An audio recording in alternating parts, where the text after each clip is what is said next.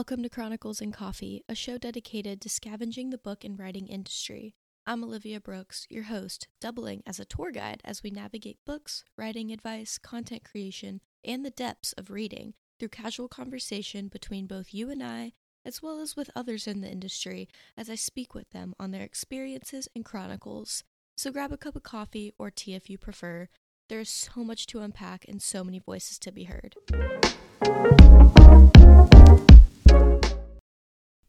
Welcome back to Chronicles and Coffee. I am your host, Olivia Brooks, but you can call me Livy because if you're listening, we are automatically friends. Today, I wanted to unpack character archetypes and how you can understand story like a writer or just a better reader with these 12 types. I am a huge fan of character archetypes. I like to share them with my friends, and we talk about them within stories, books, films, shows. We divvy out what character belongs to which type, and they mean so much more than just the topical character in a story. Once I understood the 12 character archetypes, my mind, when it comes to structure and deeper diving in a story, completely expanded and changed, just as it did with story structure. Archetypes can range from characters in a story to brands and where their persona exists amongst the rest.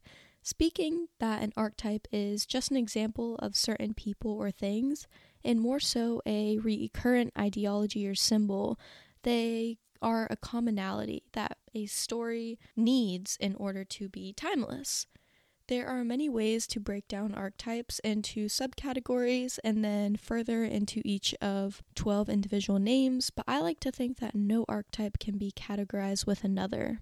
So that is what today's episode is going to be all about. We are going to start up some interviews soon, which I am super excited for, so I hope you will stick around for those, and let's get into it. Here is a quick list of the 12 types, and then I'll dig deeper into each. The caregiver, creator, explorer, hero, innocent, jester, lover, magician, orphan, rebel, ruler, and sage. Now, these are the 12 that I have researched and found over time to be the most common. There are other names and categories I have seen produced to the archetype list, but these 12 resonate the most and are the most commonly patterned within all the resources I have found. And disclaimer, just like I did on my last episode, this is completely from my own research and perception, so take what you want, leave what you want.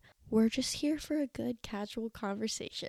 And as always, if you have anything you want to add or comment on, head over to my website at chroniclesandcoffee.com, submit a forum post or an inquiry. I am quick to respond, and let's get on with it.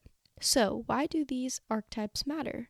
Having these elements of characters in a story works to circulate and balance the plot and structure. There are definitely stories that do not have all of these. A majority do not. But I have found over time that as I analyze these types and apply it to stories and films that I watch and read, when I work the characters in my mind like a puzzle, each of them are essential to the story, and taking them out creates holes. Also, as a writer, it is like a game of Clue on the more fun side, always deciding as the story draws from Act 1 to 2 to 3 what character may be considered what. In rather psychological terms, archetypes are essential for self-realization. These common types help readers and authors gain relatability to a story, making it more engaging and familiar subconsciously. The origin of archetypes is credible to Carl Jung, who believed all of these 12 are within our own psyche, further connecting to that source of familiarity and nostalgia in a story. And on another note, the number 12 is a symbol of completeness, the only explanation I needed as to why 12. And it is also important to remember that this is not a limiting contribution to story, as there are hundreds of personality attributes. These 12 are just the general overlap. And according to Jung, a halo above all types is a shadow, or more so, a subconscious of the dark ego. This shadow can be recognized if one has a good grasp on themselves and be turned to the positive pull of these traits. All to say that this psychological aspect, that consuming story, is all that more meaningful as it helps you learn about yourself within the characters you meet. I'll give you just a quick one character example for each to give you an insight of the 12 types. Again, I am keeping these rather general for any type of listener, including myself, because it is just timeless characters to give you that awe moment of, oh, this does make sense. So let me go through this list and then I will talk more. The caregiver, Mary Poppins. Creator, Willy Wonka. Explorer and rebel, Indiana Jones. Hero, Batman. Innocent, Hermione Granger. Jester and Joker, Donkey. Lover, Edward Cullen. Magician, Dumbledore. Orphan, Harry Potter. Ruler, Peter Pan and Darth Vader, difference between benevolent and non-benevolent. And the sage is Professor McGonagall. These are very broad examples, but they do the job.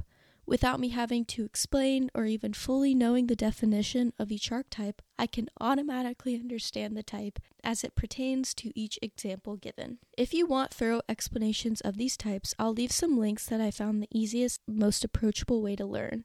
But other than that, here's a run through of each of them now that you have the name and a quick example of each. To start off, the caregiver has traits of generosity and protection, also in psychology known as the mother. The creator is the visionary, the artist. The explorer and the rebel is classified with the stage between childhood and becoming the hero.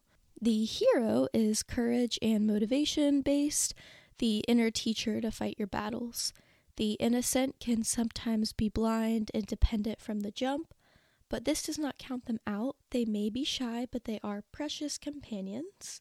The jester is the joy and laughter, the portrayal to not take anything too serious. The lover can show a sense of disconnectedness on the contrary of their name. They prove self-love and knowledge of the inner self is above all else. The magician is also creative as well as the creator, but the magician is more of a gateway to that creativity.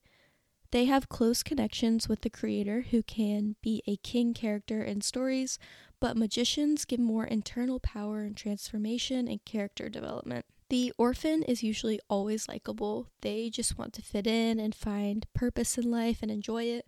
The ruler can be seen as the central archetype, the dominant species or character. No matter who they are, the radiance of energy they provoke is at an authoritative status. And finally, the sage, who brings clarity and is a visionary, but only with people usually, who deem themselves worthy or wanting of matching the sage's level. So that was a very quick rundown of each. Again, I will keep those links below if you want to read more in depth. I really enjoy the systematic yet limitless approach that character archetypes apply to story. It gives a sense of belonging to characters as well as to the viewer-reader, all the flat, round, and dynamic ones. Side characters could seem flat, but that does not necessarily mean they are useless. It just means they are less important than, say, the protagonist or antagonist, whether that means plot or theme-wise. But given these 12 types, it gives that sense of importance to all the characters issued. So, like I said before, I like to pinpoint these archetypes when I'm reading, watching, analyzing any sort of story. It is a rather subconscious attribute to consuming news story now for me. When doing my own writing, I definitely do not focus on making sure to include these types right off the bat. Rather, I go back in after writing, and if I can pinpoint out a handful of them, that is how I know I have incorporated well-rounded amounts of character. I also find that having these distinctions makes it easier to subjectify personality, which is a good and bad thing. The good part of this is that it helps the dialogue become more distinct and easier to differentiate that character that is speaking compared to another, to almost hear their voice through the words. But just because Indiana Jones is labeled as the explorer or rebel should not take away from the fact that he has caregiver qualities and capabilities to be a ruler. His realistic addition of being deathly terrified of snakes forms that flaw within the explorer trait, as it can be seen that an explorer should be fearless. But that's the point, is we have these archetypes, but then we give them these flaws to make them more humanized. So we take these basic archetypes and expand them based on story, which is why at the core, most stories have these timeless effects of characters, but then from there, they're all created in their own unique way. Another note to take is that all of these character archetypes have negative sides and traits as well, just as reality presents. And don't take these archetypes too seriously or rigidly. They are a great guide and make literature more of a puzzle to solve for creatives, but when applying it to our own writing, do not limit your characters to a little box. I definitely have not known about character archetypes for a long time. When I started to read up on them, I cannot even remember where I originally saw this whole idea. It completely transformed the way I view story when you learn deeper into the fact of it and how it is a psychological, timeless effect on story. It really creates a sense of purpose to every story, no matter what, whether it be that annoying little girl that cries at the circus in a movie or that really funny guy who's at the family dinner in a book. Overall, character archetypes are just super interesting and intriguing. They engage the audience without the audience even realizing. If you talk about one character versus another and then associate one character from one story to another, now you may think of this because of the similar archetype. So I hope you enjoyed this episode. If you did, please let me know. You can head over to my website like I said before. I will leave my other socials down below for you to easily get to. And I hope to talk to you and stay tuned for more episodes, and I will see you soon.